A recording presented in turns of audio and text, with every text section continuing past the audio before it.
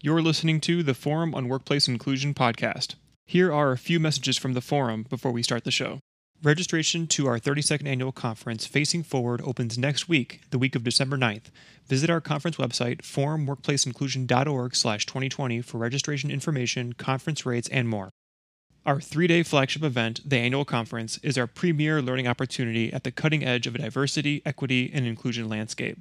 Learn more about the conference theme, and the conference learning pillars at forumworkplaceinclusion.org. The Forum Annual Conference is SHRM and HRCI eligible. Register for our next webinar, The Theory and Practice of Code Shifting, Fostering Equitable Intercultural Communities. The webinar is on Thursday, December 19th at 11 a.m. Central Standard Time. Registration is free. This webinar will detail the United States Peace Corps' journey and approach to fostering working environments abroad where both the host country and U.S. staff can bring their full cultural selves to work. Registration is free at forumworkplaceinclusion.org/webinar. With that, I'd like to say thank you to all of our listeners and subscribers. Your engagement with our podcast supports our growth and helps us reach new listeners. If you like what you're hearing on the Forum podcast, please consider writing a review on Apple Podcasts or Stitcher. If you've already written a review, thank you, and please consider sharing our podcast with a friend, family member, or colleague.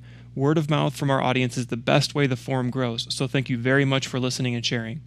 Thanks again, and enjoy the show.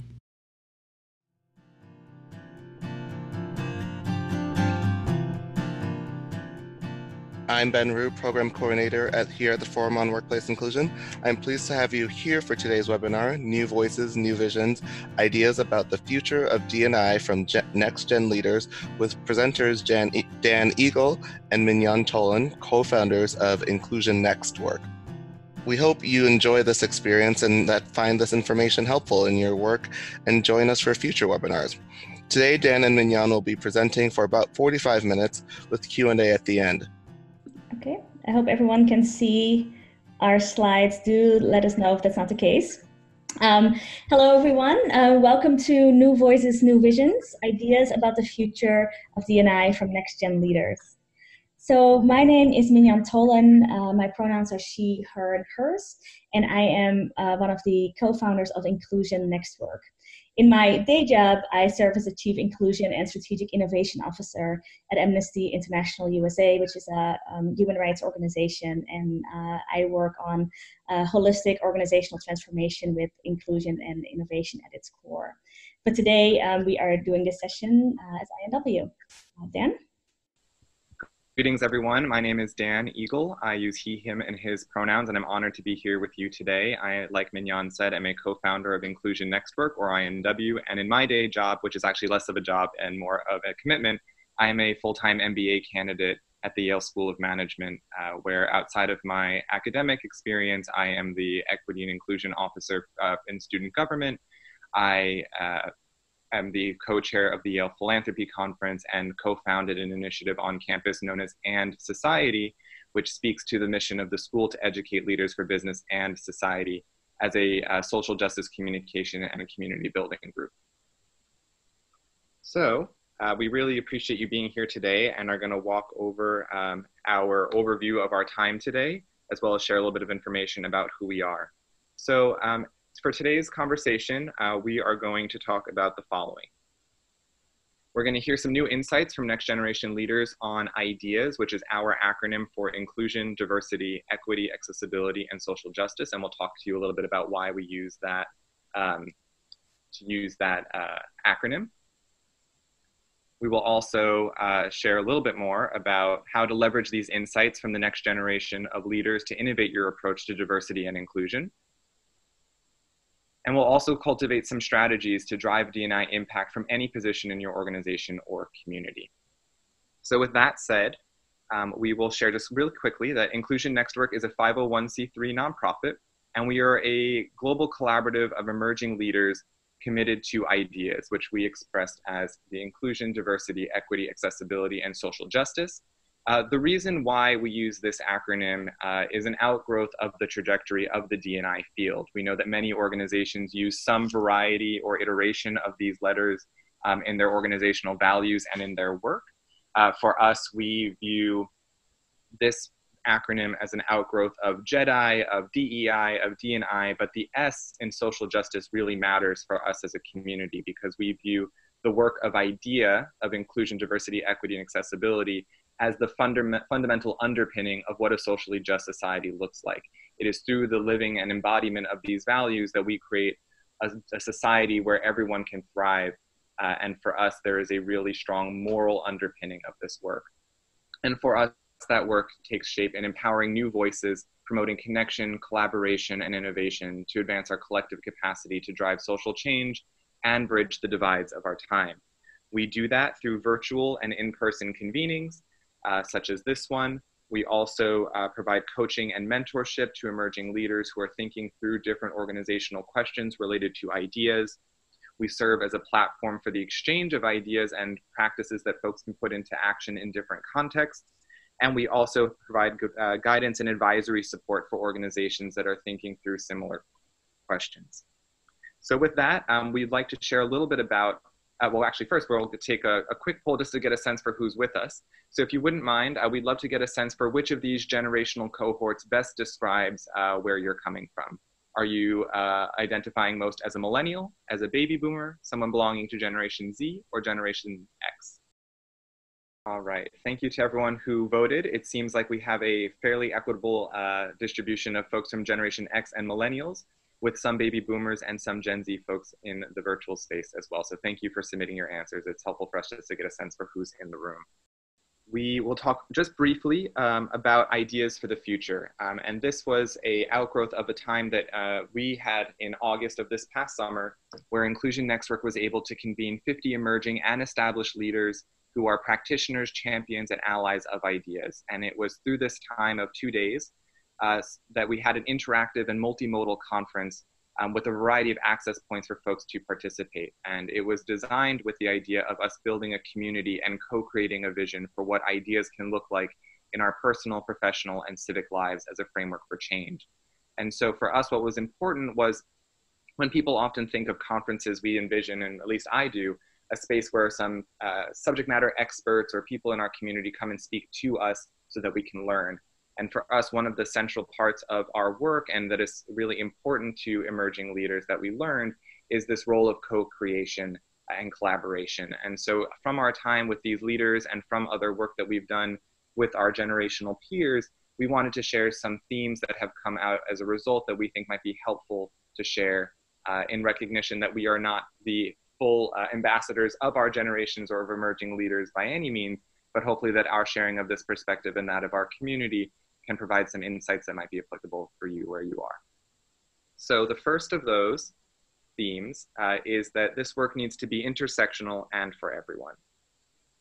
This work is based on the research and efforts of Dr. Kimberly Crenshaw, who originally codified the term to be thinking about the intersection of race and gender, particularly for Black women, but that we see as an important part of IDEA's work because of its highlighting of the compounding effects of group affiliation and affinity.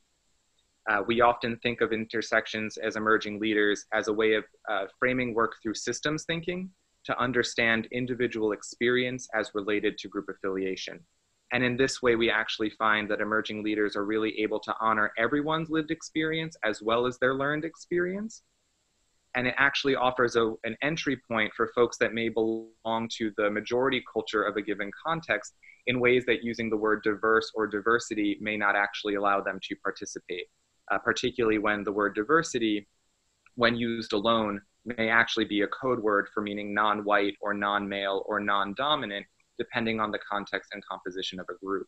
But by really thinking about things intersectionally, we can think about how we can honor the full story of everyone in our community and really honor the nuances of their experience and perspective without minimizing the experience of folks who belong to marginalized or underrepresented communities.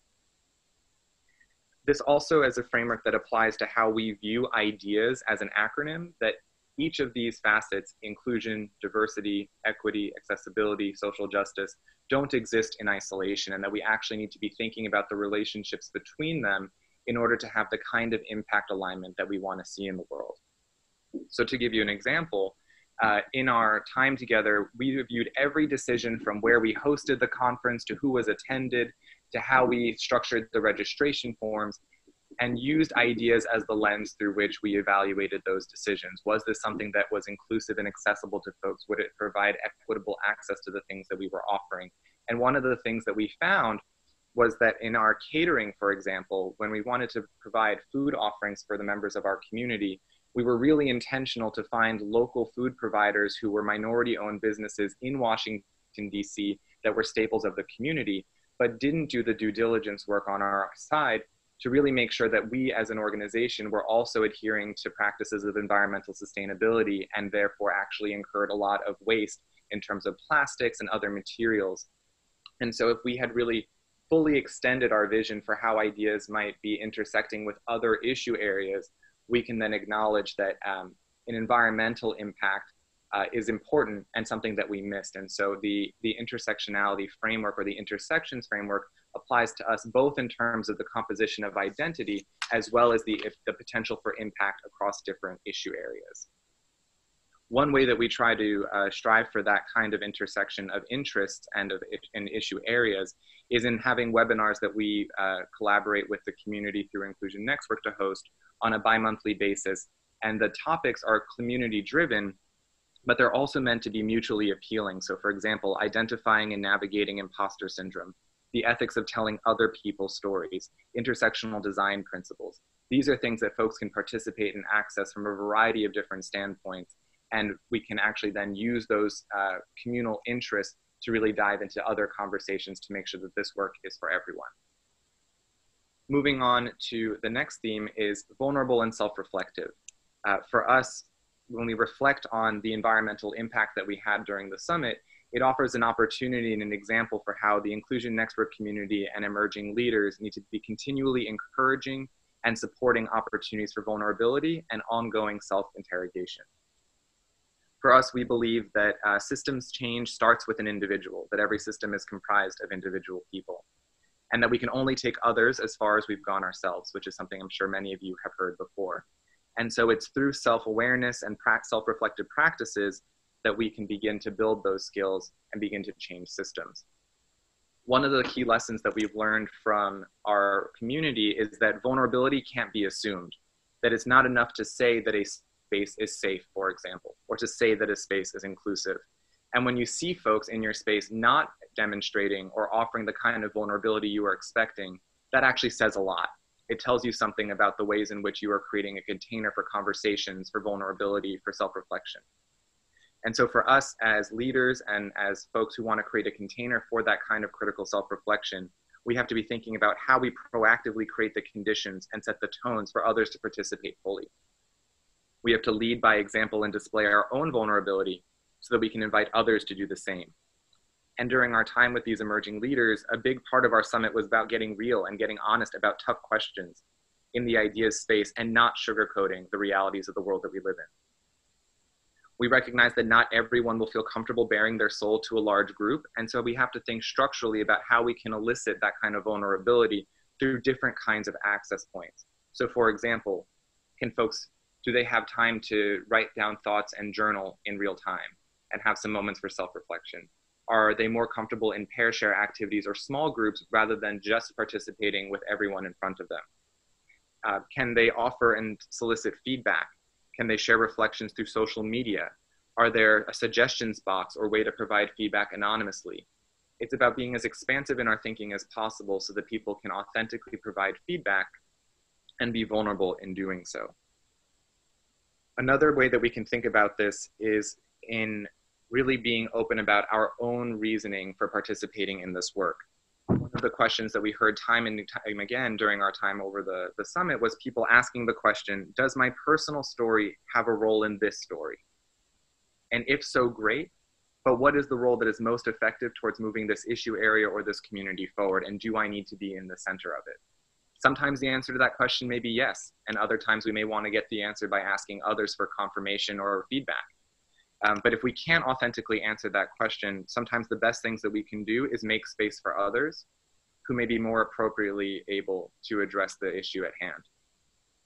Another opportunity or skill set that we saw as part of this theme is the distinction between calling out and calling in, which is a term, the latter calling in.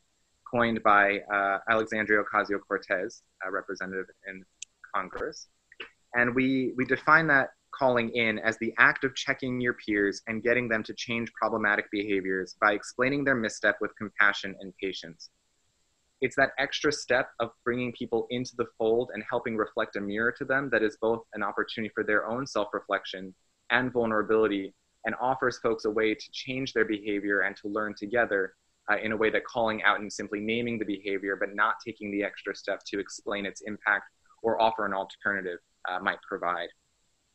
And lastly, on this note, we found that folks really demonstrated a group norm that we had co-created, which we termed take space, make space, as a way of self-regulating their participation vis-a-vis the participation of others. So it was a great way for folks to realize, if I've been speaking a lot, if I've been participating a lot, perhaps I can make some space for others. And conversely, if I haven't had a chance to speak up or to participate in a way that is meaningful for me, I can perhaps take some space to find a way to do so. It's important to acknowledge that folks in our generation and the folks that we've interacted with are increasingly comfortable with and expect these kinds of group dynamics to be at play in their organizational and professional spaces. This is also true for self-care and well-being. We recognize that the work of ideas and social change is difficult, and that the burden for that work is not and has not been equitably distributed by different social groups across history. Audre Lorde once talked about self-care as a radical act, and it's a theme during the summit that we saw time and again, particularly as a critical component of how we practice ideas in ways that have not always been acknowledged in the past. We recognize the importance of centering the need for particularly marginalized folks to prioritize self-care and well-being over the comfort of those in perhaps more dominant positions, and to do so in a way that doesn't neglect the psychological or emotional toll it takes to wake up every day and to continue the fight for a better tomorrow from wherever we find ourselves. During our time together at the summit, we held a healing justice keynote, which offered an intentional pause that included guided breathing and reflection exercises and a conversation about what fills our cup as compared to what drains it. Doing so added some mindfulness to our conversations and to the work that we do, and also allowed people to be restored emotionally in community together. I'll also share in terms of self-care and well-being that one of the distinctions of our time together was having what we called care ambassadors. So we had 3 members of the Inclusion Next Work team together who were publicly acknowledged in the beginning of our time, who had resources and other opportunities to connect with folks if they needed, for example, a Tylenol, or they needed a snack, or they just needed someone to connect with because they were experiencing something that was emotionally difficult. And it was during this time that the care ambassadors were a visible representation of our forethought in recognizing that we are here for you and to attend to you as a full person, that created the space for people to participate more fully. In our next theme, we recognize the importance of this work being done through alliances and partnerships, that even though, as we mentioned earlier, systems are comprised of a single individual, the way that social change happens is through alliances and partnerships.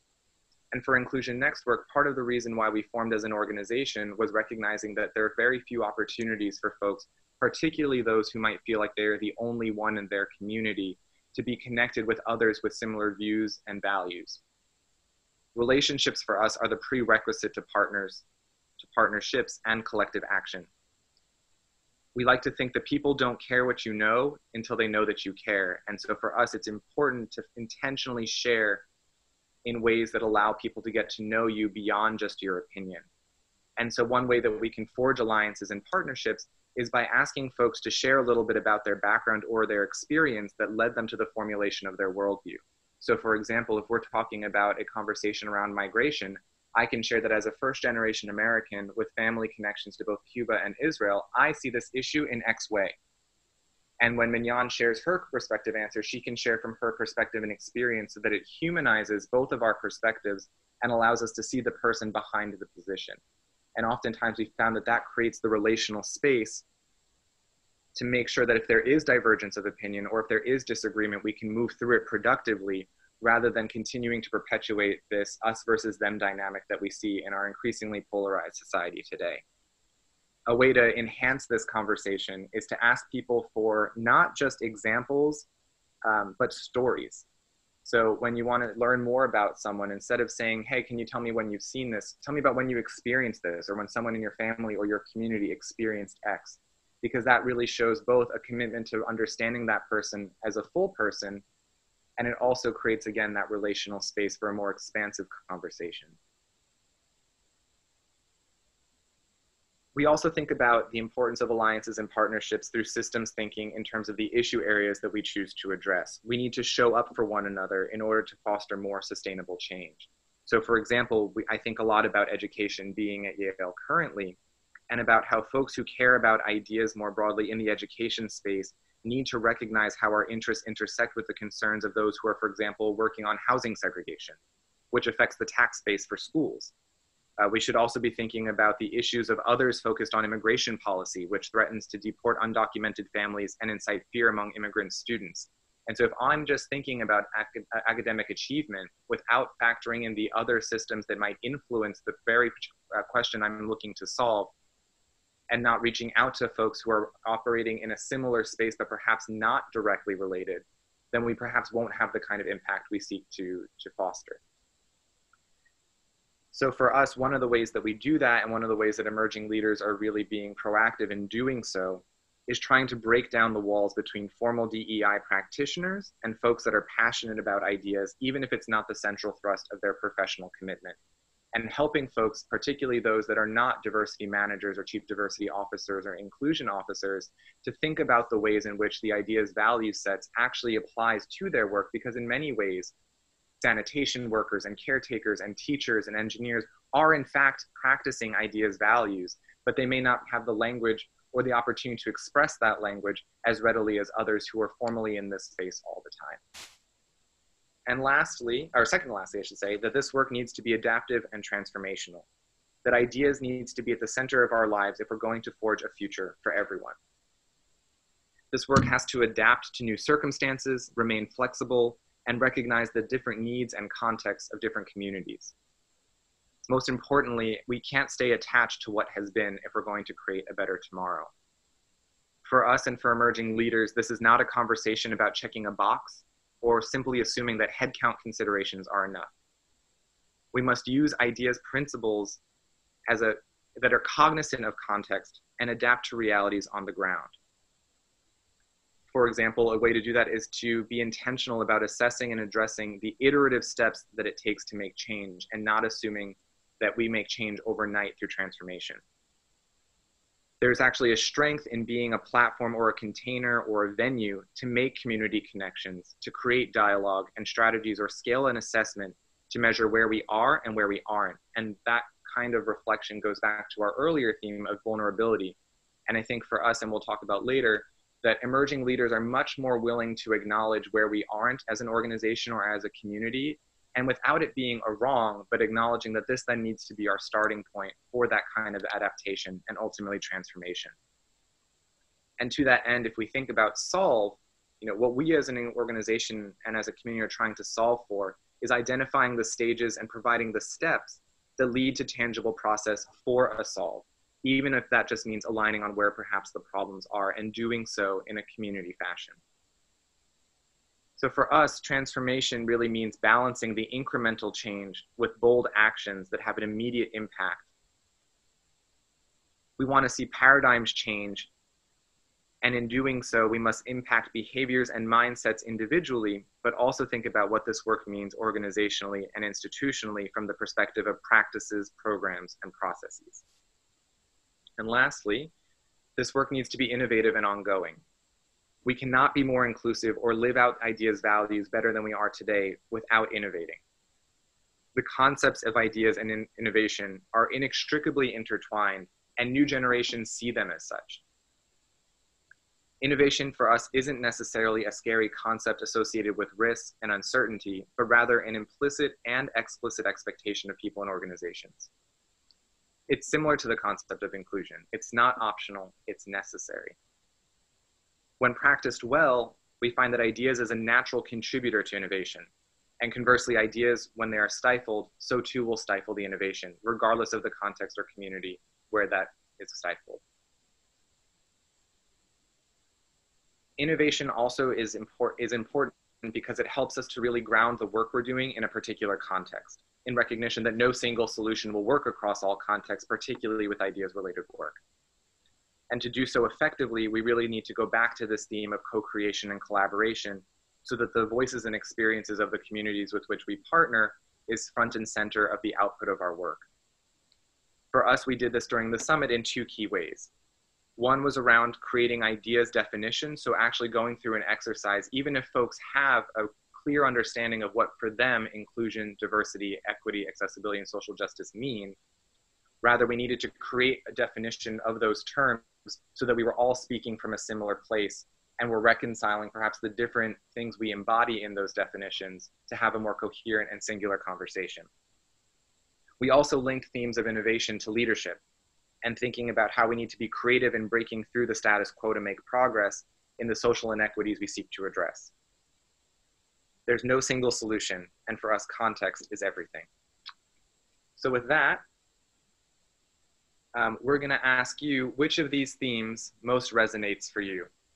We'll hold up another poll for folks to take a quick second and think about, of these, which ones resonate, which ones do you most identify with as us needing to do in our work?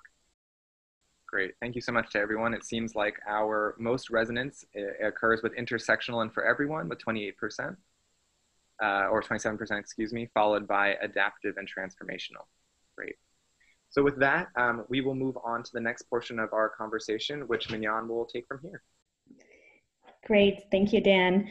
So now that we've gone through the themes, we want to talk a little bit more about what are the implications for D&I strategy based on those themes. And there are many, but we're just sharing a few with you here. So the first theme on intersectional and for everyone. We have to recognize that there has been not just an evolution in identity and how we self-identify and self-express, but that it's been truly a revolution in the past few years, and that does not seem like that will be stopping anytime soon. So what does that mean and how we think about identity and how we've, in the past, when it comes to DEI or D&I strategies, we have used certain markers to understand the diversity that we have, to understand the types of inclusion initiatives that we want to engage in. And so one of the things that we think will happen is that we just no longer fit in the box, right? I mean, it's, I think, pretty clear that those boxes have always been restrictive and more reflective of social, political values, rather than truly being about who we are as human beings. So, for example, at my organization, we are working towards having no boxes in our applications for new job candidates, for example, and have people define that themselves. And on the back end, we would have some categories and some ways of still understanding patterns and being able to do useful analysis, but in the same time making sure that we honor people's complex identities, and that we also recognize that these identities are so complex and they exist on spectra. Most folks are more and more becoming aware of that for themselves and are claiming that and owning that. And that has implications for how we think about diversity as a concept in our organizations. And to that point, we also have heard from some of our community members that we want to rethink the way that we think about diverse. So often in diversity strategy, we hear say, do we have diverse candidates or do we have diverse people? As opposed to saying, do we have diversity across the candidate pool? Because people are not just diverse. That usually speaks to, as Dan was saying, it implies it's field language to usually speak to gender and ethnicity. But let's also be clear about what this means to us then. So in addition to rethinking how we use diverse, we also more and more hear from folks that we just want to be explicit about what diversity we mean and not just have this blanket statement of what that is, and to say we recognize we do not have enough diversity of race and ethnicity in our organization, versus saying we need more diversity, right? And it allows us to be much more clear on what we need to work on and to take ownership of that. We also recognize that we need to honor the source. Kimberly Crenshaw mentioned that, mentioned the concept of intersectionality, particularly in the context of race and gender, and particularly African-American women. And we have overused or misused the word intersectionality to the point that it sometimes does not have the meaning that we know it has. So we can talk about intersectionality as that originally intended concept, while also thinking about intersecting identities that can play out along a number of different identity markers. And then it's really about, making community connections and recognizing that we have new ways of how we work together. And we will talk a little bit more about alliances and partnerships. But again, to Dan's points earlier, we need to think across difference in order to build those collaborations. And it's no longer along these one lines of identity. It's much more complex than that. And for everyone, right? And so we also know that we want to bring ideas from just under HR to a much broader initiative across the organization, that we can think about it in terms of how we design our products, how we conduct our customer service, how we think, for example, in the context of Amnesty International, how we do our human rights work, and what is the type of work that we're doing. How do we take it from just the narrow HR considerations to a much broader strategy that intersects with everything that we do organizationally? Recognizing the stakeholders that you have. There are stakeholders in places that we don't always recognize. For example, we regularly hear from folks in the Inclusion Network community that they want to be involved but don't quite know how to, and that they are not considered stakeholders in the process, that they don't have a lot of opportunity to give input, to help shape strategies, and that they would love to do more of that and be able to contribute. So that then also ties to making sure that there's buy-in. The more that you can think about stakeholders in unlikely places, that also means that you can build buy-in in unlikely places. And when people get a sense to participate, they feel like there is some ownership in that. And so, like, how do we make sure that all of us can be part of this conversation and have full buy-in? And that then again ties to inspiring accountability for all. I think accountability has been used so much as a punitive framework, while more and more we want to just see it be something that, due to all the work that we're doing and due to full participation of all stakeholders, people feel an inherent sense of accountability, much more than if it comes just from the top down. So then, vulnerable and self-reflective. So starting with ourselves, how do we model self-reflection, vulnerability, transparency, and empathetic leadership? And thinking about that beyond the traditional norms. As Dan mentioned, there is much more willingness and much more expectation now about being more comfortable with who we are, speaking truth to that, making mistakes, taking ownership of that, and just being honest about your own way of being, your own areas for opportunity. And to that point, always being open to help and providing input and getting feedback and learning. And doing that not only privately, but publicly. There is such a powerful statement that leaders can make by learning publicly and sharing their learnings publicly. And that is not considered to be a weakness, that is considered to be much more of a strength and something that we admire. Because when I do that, I give permission for others to do that. And that's how we learn together. And that then speaks to being open about where we are and where you're not and what you're doing. And that is not only true at the personal level, but organizationally. What we'd like to see more and more of is organizations owning that where they are. There are some companies out there who are very honest, right, about their diversity data, about the efforts that they're making, about acknowledging missteps, about acknowledging the fact that they haven't made much progress and the things that they're doing. Folks really rather want to know that you're not there yet, but you're recognizing that you're not there, as opposed to just not saying anything at all or painting a picture that is not what is the lived reality or experience for folks. And to that point, the last 2 points are really about thinking about our internal reputation versus our external reputation and going beyond the triple bottom line and recognizing the importance of walking the talk and doing that in full integrity and prioritizing our values. people vote with their values. They spend money with their values. They decide on employers based on values. And so the more that you can make these not only stated values, but have them be lived and experienced in such a way, that is crucially important. And to that point, is just about how do we communicate about our D&I work, rather than to say that it's all perfect and we are incredibly good at this, to say, here are the areas where we recognize we have work to do. Here are the areas where we know that we are falling short, is a much more powerful statement. And again, not considered to be a weakness more and more, but something that people are looking for, to just be honest about this. And so to the balance substantive diversity and inclusion work and how you are perceived internally by your internal stakeholders, your colleagues, your team, even your vendors or others who are part of your overall community, is really important, and not just how you're perceived in terms of what you have on your website or how you show up in conferences, for example. So that speaks a little bit to the evolution around ideas, as well as that, we see that some of the work in the past has been much more about sort of window dressing and saying, hey, this is what we care about, this is who we are, but not necessarily a lot of substance. And so thinking about this as a store, right? How do we move from more externally facing or surface level, surface level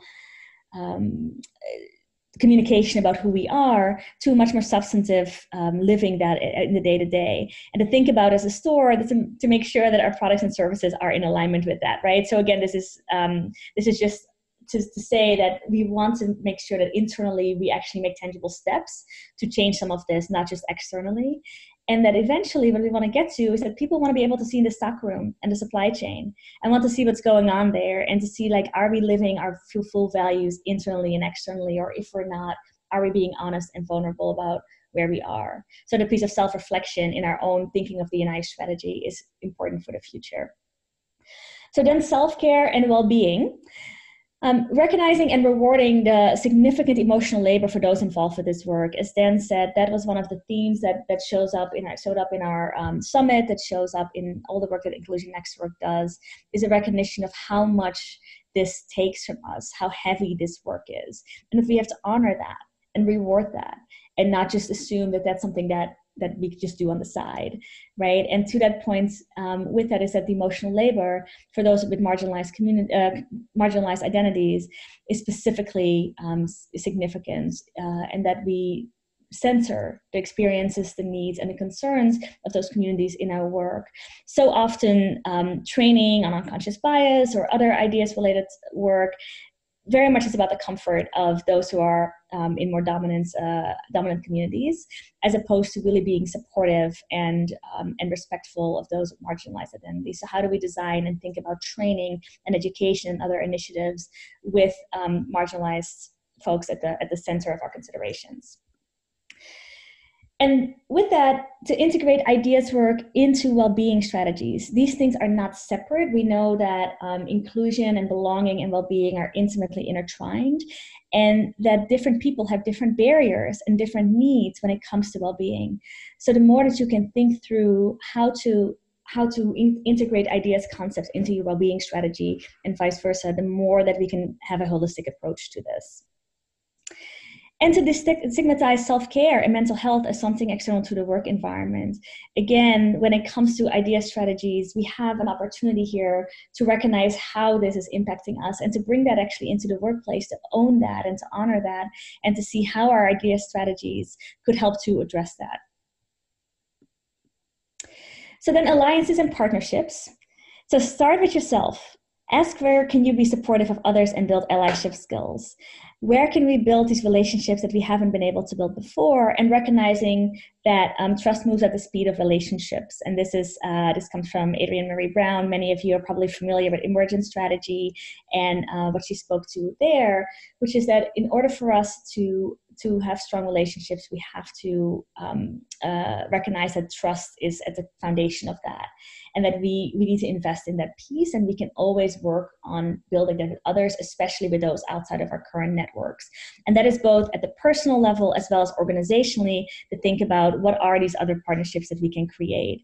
What are ways in which there is synergy between two disparate initiatives within one organization that may actually fit really well together if we think through an ideas component of that strategy, right? So when you think about, for example, product development, and think about some of the work that's being done around internal diversity and inclusion.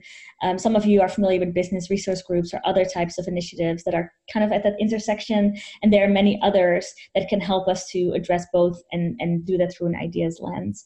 And again, think about partnerships outside of your own organization. Who could you be in relationship with? Who can you learn from and engage with in terms of models that are being used, practices that are being used, both in terms of other industries, but also other countries or other types of work that's being done. For example, Amnesty International is a movement building organization, and a lot of movement building principles are incredibly useful for building momentum for ideas within your own organization. So I link those two together where I can, not only because that's part of my own expertise and experience that I can leverage in this way, but also because it resonates for folks in the organization. So what are the different models out there that we can benefit from? And then how do you sustain those relationships and that momentum through learning and staying expansive in your mindset, and always recognize that there are things that we don't know. Some of you may have been in your organization for many years and have become pretty insulated into your own space and have a hard time getting out of that space, especially because so often we're the only ones or one of few in our organizations, and there's so much work to do. But the more that we can stay connected to others, the more that we can get fresh new perspectives and build momentum together. So then, adaptive and transformative. So moving from the ecosystem to the ecosystem, really looking at the whole system and all stakeholders. And this language comes from Leading from the Emergent Future from Otto Scharmer. You may be familiar with Theory U.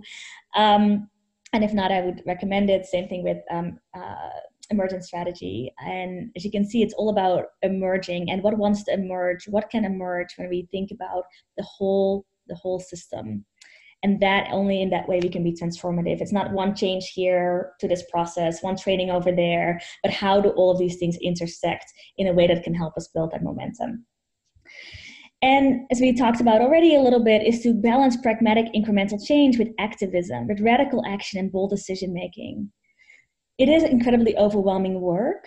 And the more that we can recognize that in that we can take some bold steps and take some, make some interesting decisions and think about things differently right now and right here, there are also small ways, very incrementally, that help us to move towards that change. Balancing both can help us to be transformative. If we only focus on the little pieces, we're not transforming the system. If we're only looking at the big picture, we're too overwhelmed probably to make a lot of progress, as well as losing out on opportunities to actually make real tangible change right now as well. So that is about sort of thinking about transformation, and also to recognize that we can adapt to new generations. This is one of the reasons why we're hosting this webinar, and to share with you what are some of the new ways to think about this, adapting to new realities and to really meet people where they are, and being flexible in your strategy. One size does not fit all, and we have to make sure we bring as many people as possible along with us. And then finally, identifying what unique aspects of your organization and the future of your organization can help shape and inform your strategy.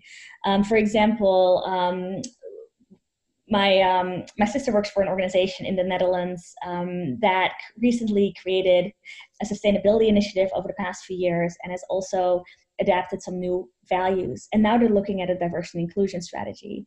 And what they're trying to do is to say, what are we learning from the sustainability initiative that worked really well in our organization, in our context, that we can then leverage to build our diversity and inclusion strategy? And what is unique about our values? What is our unique value proposition that we can tie our D&I strategy to, so that it speaks to people, so that it feels integrated, and that we can actually be transformative in our approach? So finally, innovative and ongoing. We recognize that we cannot do ideas without innovation, right? Inclusion requires us to do things differently than we have in the past. So it's automatically already intertwined. And that we cannot really be more innovative if we're not inclusive of these diverse viewpoints, and that we bring them in intentionally to drive innovation.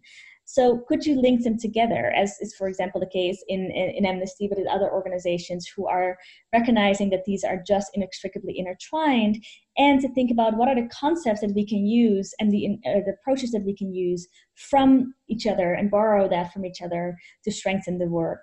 So, for example, thinking about testing and iteration and failing fast and human-centered design thinking or equity design thinking, those are ways in which we can link those two needs and see what the potential is of combining them. And to recognize that new realities require new strategies. That requires, us to think a bit bolder, to take risks, and to constantly iterate. That is both internal changing realities and externally in the world around us as well. And to try to think about ideas not just as fixing the problem, but to really think about your future vision of your organization. The question is not so much what if we do ideas work, but the question is what if we don't? And so how do we think from the place of vision setting that help us then think through how do we actually get there, and hopefully open up more opportunities than if we would just be looking at what are the problems that we need to fix. So I'm curious, if you're interested, I would love to hear from you in chat if there are any any of these that you are already incorporating or things that you are interested in incorporating after we shared them with you. What are ways that we so actually this poll is not quite yet, this is just a chat. So we'll just leave the poll for now. Then we'll get there in just a second. But just in terms of chat, what is it that you are already doing? How are you innovating and responding to different needs when it comes to ideas as this field evolves? Great, and I see some things coming in here in the chat. So take a look at what folks are sharing, and it's interesting. Some of the the ways in which we think about it. For example, Veronica, you mentioned in the learning stage of D&I in the strategic planning process. Absolutely, we're doing the same thing actually.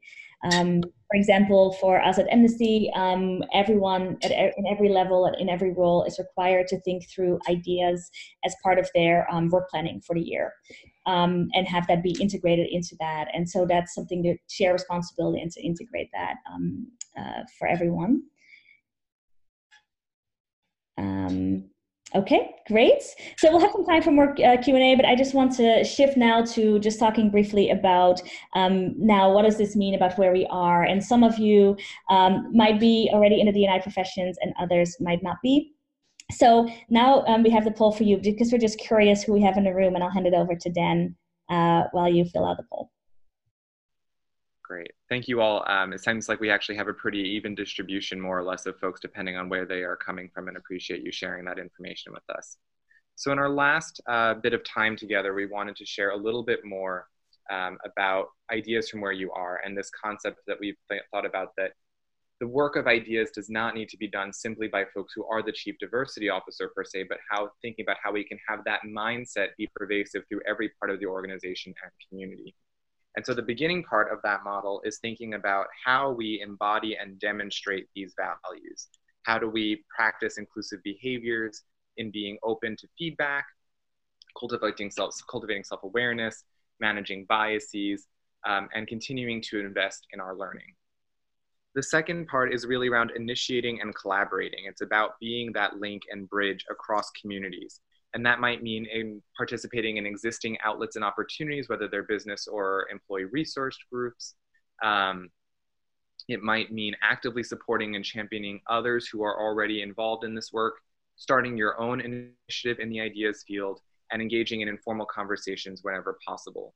And for us in our generational cohort, we often see that these conversations are part of everyday interactions. And so the degree to which we can begin to link them explicitly, because in many cases they're already happening, we can then begin to show the power and interconnectedness of these different values. And lastly, thinking about how we apply and integrate it. So this speaks again to the ways in which this work is interconnected with other parts of our lives and other parts of our organizations. And so thinking about ideas as a tangible set of considerations and responsibilities, and moving from, one example that we'll talk about just briefly, is about moving from SMART goals to SMART ideas goals. So I'm sure many folks are familiar with the SMART goals, which is a way of thinking about how we identify and measure goals. So they should be specific, measurable, achievable, relevant, and time-bound. But we often don't think about how those goals may impact the world of ideas. And so for us and our community, we're thinking of shifting the language of goals evaluation from SMART ideas to, from SMART goals to SMART ideas. So the goals should be specific, measurable, achievable, relevant, and time-bound, but they should also be inclusive, diversity conscious, equitable, accessible, and socially just. And we also, in looking at this model, can think about horizontally how these different values intersect. So what does it mean to be both specific and inclusive? So to be clear about our expectation, but be as expansive and inclusive in who gets to participate in them. For us to be measurable and conscious of diversity, to be thinking about how we measure the folks and representation and voices in the room as a proxy for inclusion. How things should be achievable and equitable, to think about if we only do what is achievable, we may actually be reinforcing inequities. So to make sure that what we achieve, what we focus our time and attention on is equitable in its outcome, and for those who may access that equity. How relevant is this work and accessible is it for folks who are actually able to participate in it? Are they able to have multiple entry points so that they can be their full selves in doing that? And lastly, that work should be time-bound and socially just, that this is not a conversation that we have the luxury of continuing to have. When we think about climate justice, when we think about racial equity, when we think about the poverty and wealth gap, these are issues of our time that we need to be resolving today. And so that while we do want to have certain milestones and metrics that have shorter term milestones, we also want to be thinking about this with a sense of urgency. Great. So I will take it over from here. And again, we recognize that we only have a few minutes left, so I'll be a bit quick on this. The reason why we wanted to briefly talk about careers in ideas is because Inclusion Next Work gets a lot of requests from people for informational interviews, for questions about how can I get into this field, what can I do, and how do I become a professional in this. So just a few thoughts on this for those of you on the call who are interested in that, is to think about rounding out your current skill sets. And that can be through education, through finding folks to engage in mentorship with, or to volunteer some of your skills right now and some of your passion right now that allows you to build your experience and expertise. Many of you have lots of skill sets already that can be leveraged in this way. And if you're already if you're an educator, your facilitation skills are probably already strong, but then perhaps you need to work on your strategy skills. So look at the ways in which you can round it out to move further into this field. And to leverage that area of expertise, right? Within ideas, there's a lot of opportunity. For example, if you're in data, if you're a data analyst, there's a lot of work now being done on data within ideas. If you have transferable skills that can help you to link that to ideas work, or to have a unique background. I've talked to folks who had a very interesting combination of different fields that they've been in, that once you think a bit creatively about it, you can see how they could translate into some of the ideas work and skill sets that we need in this field. And identifying the various options for entering into the field. What is the appropriate level to move into? Do you need to make a lateral move in order to get into the field and from which you can advance? And do you need to or want to change industries, and what opportunities are there for that?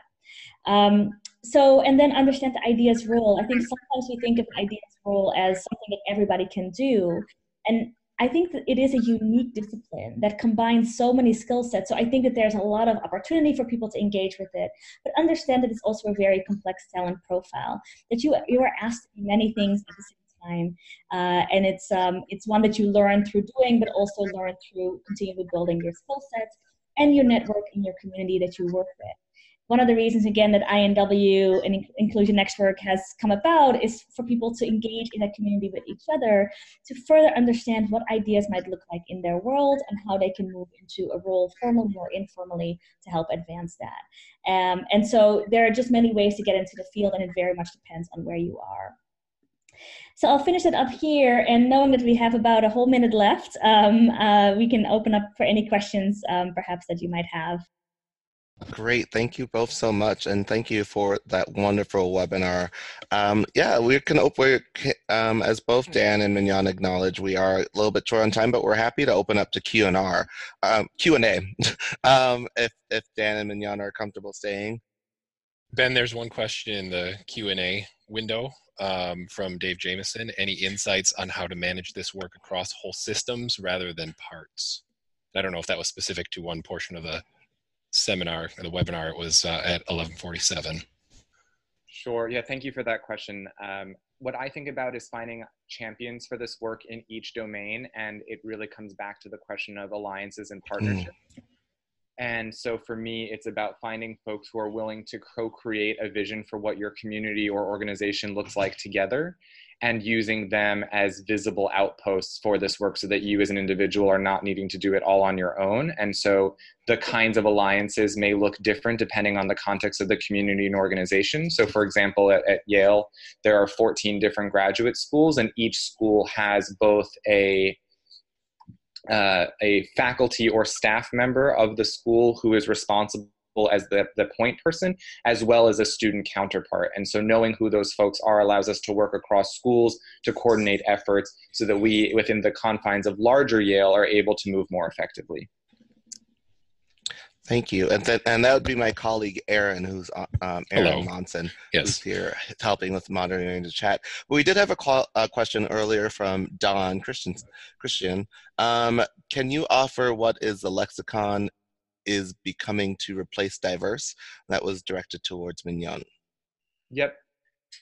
So unfortunately, Mignon had to step away and head back to work, but I'm happy to stay on for as long as folks are willing to. And to Dawn's question, which is an important one, I think we're not trying to recommend that folks do away with the word diverse, but to think about the specificity of how it's being used. So for example, at Yale, and that's the context I'm most familiar with most recently, it's about, if we're saying we want to attract diverse students, that's not a particularly helpful designation, because are we talking about diversity of race? Are we talking about diversity of professional background? Are we talking about diversity of undergraduate institution? And so if we're trying to say that what we're actually thinking about, and the code word diversity is hiding, is we actually are looking to increase the number of underrepresented minority students from racial backgrounds in the US, well, that's a mouthful to say. That's what we actually need to say. So how do you shift the consciousness of faculty and staff to the concept of co-creating? Yeah, that's a great question. And particularly for folks who are in organizational or community systems where the currency of power is knowledge and having the answer. And I find that I struggle against this all the time, being in an MBA program where you're basically positioned as the decision maker. And so if I'm being told that the lens of authority is myself, then why do I need to reach out to the community that might be impacted by the decision? What I offer as perhaps an answer, one of potentially many, is to think about the difference between intent and impact, and the way that co-creation allows you to minimize the difference between those two things. And so I can have the best intention of the world, but if I'm only one person and only operating from a single perspective or experience, there's so much that I might miss. And we can look at in the news, in decisions made by business leaders, when an intention actually gets completely overridden because the impact, for whatever reason, is not in alignment. And oftentimes that's because there's a lack of community feedback or an opportunity to actually include the voices of the people who will be directly impacted by those decisions. And so there's this tension then in relinquishing the power of making the authority of the decision by yourself, with the potential for inclusion, for equity, and for access when you allow others to participate in that process. And so for me, it's about showing the benefits of that upside potential of actually making a better decision, of actually having a more aligned impact to your intention. And that's the way that we can get folks to think about the importance of co-creation. Thank you. So we're going to do a couple more questions. There's one here about tangible project ideas for employee resource groups. Yeah, so one of the things that we've seen to be really powerful is helping employee resource groups identify issue areas that may be of interest to multiple groups. So for example, if you have a women's ERG, in many cases, that ERG may not necessarily extend to folks who are gender non-binary or trans, or find ways of effectively and consistently enrolling men in their programming.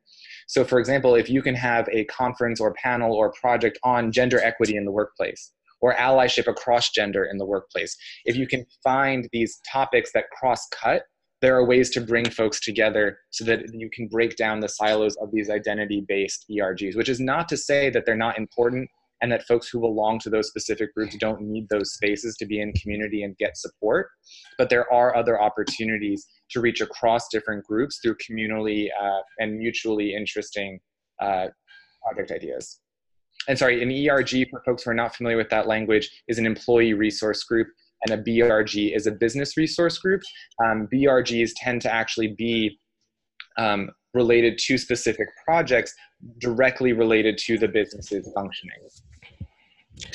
Great. And the final question that I'll ask before we go, which feels like a perfect way to end for you, is how can we get involved with Inclusion Next work, such as the conference, etc.? Yeah, that is a great question, and something where we would love to invite folks to come participate and work with us further. There's a few things folks can do. The first thing I would recommend is going to our website, and you'll see that on the front page there's an icon to join our newsletter, which will provide bi-monthly updates on projects, on events. We're actually hosting one on Tuesday next week on the 19th, where we'll be speaking to a documentarian, Peter Juarez, who will be talking about the ethics of telling other people's stories. And so we have those conversations. We have a lot of project work that we're looking to bring folks into. So feel free to reach out to me via email or to Mignon. You can also reach out to our general email address, which is info@inclusionnextwork.org. And we'd be more than happy to have a conversation about how we may be able to partner. And the website is www.inclusionnextwork.org. Keeping it simple, like it. Keeping it simple. Wonderful. Well, thank you so much again, Dan, for this outstanding webinar. I was going to say, if you just look at the comments, you can see how much people genuinely appreciate it. I just want to thank all of you for attending, and also to our sponsor, Aon. I want to thank them as well for their continued support. Thank you again for listening to the Forum on Workplace Inclusion podcast. Don't forget to subscribe to our podcast to get updates on the latest episodes. Also, tell us what you think by reviewing our podcast. We'd love to hear your feedback. For more information, visit us at forumworkplaceinclusion.org or search Workplace Forum on Facebook, Twitter, and LinkedIn. Thank you very much and have a great day. The Forum on Workplace Inclusion podcast is recorded at Augsburg University in Minneapolis, Minnesota. One of the most diverse private colleges in the Midwest, Augsburg University offers more than 50 undergraduate majors and 9 graduate degrees to 3,400 students of diverse backgrounds at its campus in the vibrant center of the Twin Cities and nearby Rochester, Minnesota location. Augsburg educates students to be informed citizens, thoughtful stewards, critical thinkers, and responsible leaders. And Augsburg education is defined by excellence in the liberal arts and professional studies, guided by the faith and values of the Lutheran Church, and shaped by its urban and global settings. Learn more at augsburg.edu.